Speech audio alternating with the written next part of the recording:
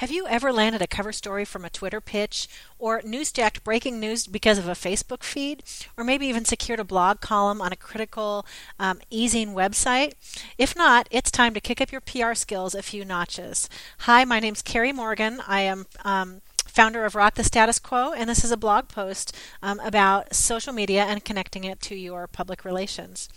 The PR industry continues to shift like Tony Stewart at a Daytona race, and it impacts every area of our job: pitching, monitoring, placements, bylines, and media relations.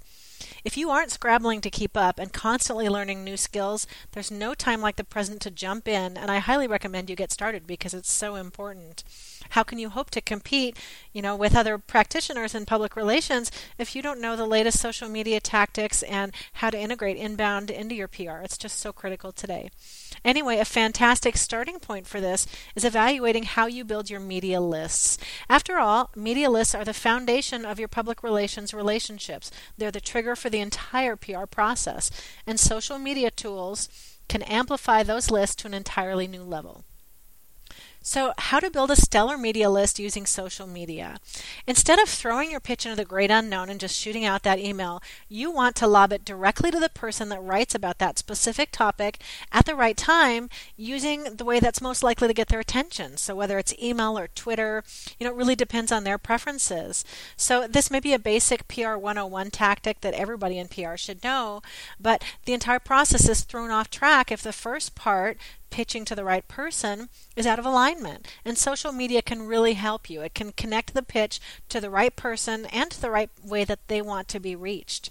So my first point is to build your list twice. Once you've spent time building a brilliant targeted media list that has all the right reporters in it, you want to go back and build it again using social media.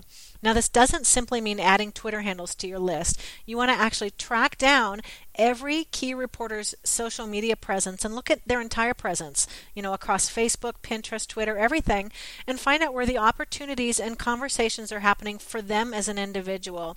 Not all reporters like to be reached the same way on social media. They may hang out in LinkedIn, or Twitter may totally be their world. And if you can identify where they prefer to hang out in social media, then you can tailor your pitch accordingly and make sure you're reaching them the way that they want to be reached. And this can really help cut through the clutter too, because reporters today are just buried alive in pitches. A lot of those pitches aren't relevant. And if you reach out to them the way that they want to be reached out to, your efforts just really explode. They're much more successful. So are they constantly pitching source requests on Twitter? Or do they have pin boards on Pinterest that focus around the stories they're working on or their topics?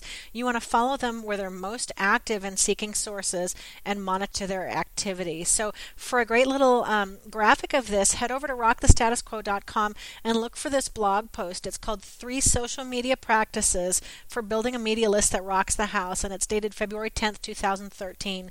But there's some images in here that I can't really put on audio, of course, since they're visual, and I think they really help. So anyway, look at each reporter's presence and find out where they are. If you understand their preferred social media environment, you can craft your efforts to their preferences and bump up your odds of being successful. Now, you don't want to be a stalker and you don't want to be evil, but you do want to monitor them heavily so you can be relevant when the opportunities come up. For example, the Facebook in this image that I have in this post that you can't hear, it was pulled from a Facebook group for PR professionals and journalists in Arizona. And it's an easy placement win for a PR professional with a restaurant client that meets the need, because basically it says, and I'm going to read it to you, urgent request. I'm writing an article about where folks can watch the presidential inauguration on January 21st. If you rep a restaurant or bar that is planning a viewing party, please email me ASAP, and it gives her email address.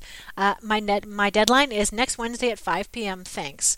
And that's, again, a Facebook post put in a PR professional's closed group page. So it really benefits you no matter where you live in the country to see if there's any Facebook groups related to PR that might give you some easy editorial opportunities. So it's just one way you can monitor. And they're on LinkedIn too. My second main point in this article is take advantage of Twitter lists. If you want a simple, free way to find journalists looking for story resources, Haro, Help a Reporter Out, and ProfNet aren't the only resources you can use.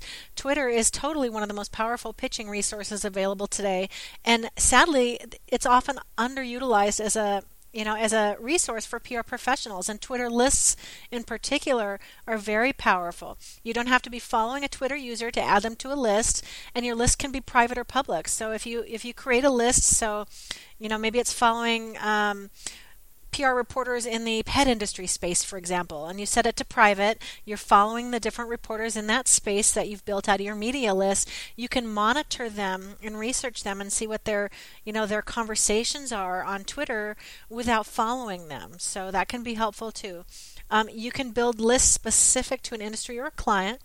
So let's see, another example. If you have a client that manufactures and sells solar panels for residential use, you could have one list following sustainability reporters, local or national or both, a second list following the solar competition in your state, so it's a competitional tool, and a third list following green lifestyle media, and a fourth even following local real estate, construction, and home builder media. So you've got these different lists, and each one's built around a specific vertical that applies to that client, so it can be very useful. Let's see. So it's very time efficient. It's a great way to monitor client competition or follow industry news too in a very segmented manner. So you can set up lists specific to each client, and then you only have to look at the conversations happening on that list when you're ready to, when you're handling your hours that day for your client, for example. And if you're a Hootsuite user, it's even more time savings that can be found because you can set up a column for each list to make monitoring really simple, and it's all right in front of you on your computer desktop. So your local versus your national or your different vertical markets, each column really helps you segment it. So setting up your list doesn't help if you don't follow through though and actually monitor the activity. So watching closely for editorial opportunities. I'm going to read you a Twitter that I came across the other day that was from Help a Reporter Out. So hopefully if you're in PR, you're familiar with Haro. If not, hook yourself up with that. It's very beneficial. Anyway, this tweet reads, "Help a Reporter Out," and that's their Twitter handle, "needs to speak with an expert about late talking toddlers and what's normal and not."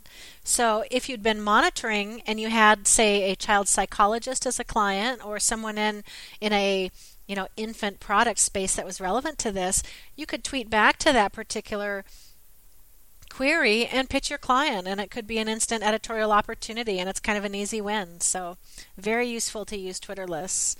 In addition to lists, be sure to set up columns. Again, this is if you're using Hootsuite or something similar.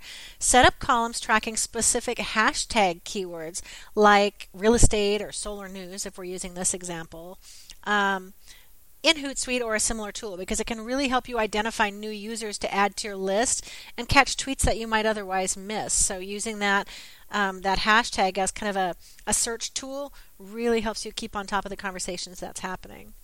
Another way to use social media to help really build fantastic media lists is to understand bloggers and their specific format.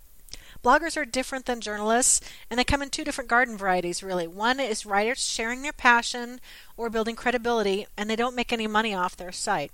And the second one is those making money from their blog through advertising or some sort of product sales. Each of those is a very important difference because you have to approach them differently, and you need to know what type of blogger they are before you reach out and pitch them, because it makes a difference on to what they're receptive about. Corporate and hobbyist bloggers are typically writers that don't really care about pitches, press releases, story ideas, and PR people, and they don't publish guest blog posts. They write their own posts, and it is either promoting their company or products or client situations, things like that, or they're writing about a particular hobby of theirs. Maybe they're a dog lover. But what they don't do is they don't publish guest posts, and they don't take press releases and turn them into any kind of a post. So really, they're a total waste of time to reach out with. My best hint for that is if you don't see any contact information on their blog, that's usually deliberate, and you want to take the hint and leave them alone. Don't try to research them too heavily and track them down. Look at the types of posts they have on their page and see, do they have any guest posts? If they do, okay, it might be an opportunity. If there's no guest posts and everything's kind of, opinion blog posts or something like that, then odds are good they're probably not going to be open to what you're pitching. Bloggers who make money off advertising are completely different. Their blogs are content-hungry beasts who have to be fed constantly, and they're in search of high-value content that's going to drive traffic to their blog. They want stuff that's search engine friendly, that's a hot topic or trend, that's going to bring more readers to their site and get their advertisement their ads seen by people that come to their blog. So they're very open. Typical examples include an e-zine, an online magazine format type of blog that has multiple authors or robust guest posts. A good example of that in our own industry is Convince and Convert and PR Daily, even PR News and Marketing Profs. Outside of our industry, Search Engine Land is a great one, or Design Sponge is a great example of a single person blog that relies heavily on advertising and income. So when you actually go to the blog, you should be able to tell if they're actively selling anything on their blog, or they've got ads running down the side and they have guest posts. They're going to be open to what you're pitching if you're on topic with your pitch. Anyway, as you build your media list, be sure to evaluate each blog individually and identify its type. Advertising-driven blogs are fantastic opportunities for posting comments and securing guest posts, or even columnist opportunities if you want to be a consistent contributing author for either you or your client. They're worth the same time and attention you would lavish on any kind of a leading print publication for that client. That can be very high value. Anyway, that's it for today's blog post on building a media list using social media. If you have a specific social media related best practice for building a media list, feel free to head over to my blog at rockthestatusquo.com, and I would love to have you add a comment. Thanks for joining me today, and I look forward to chatting with you again. Thanks.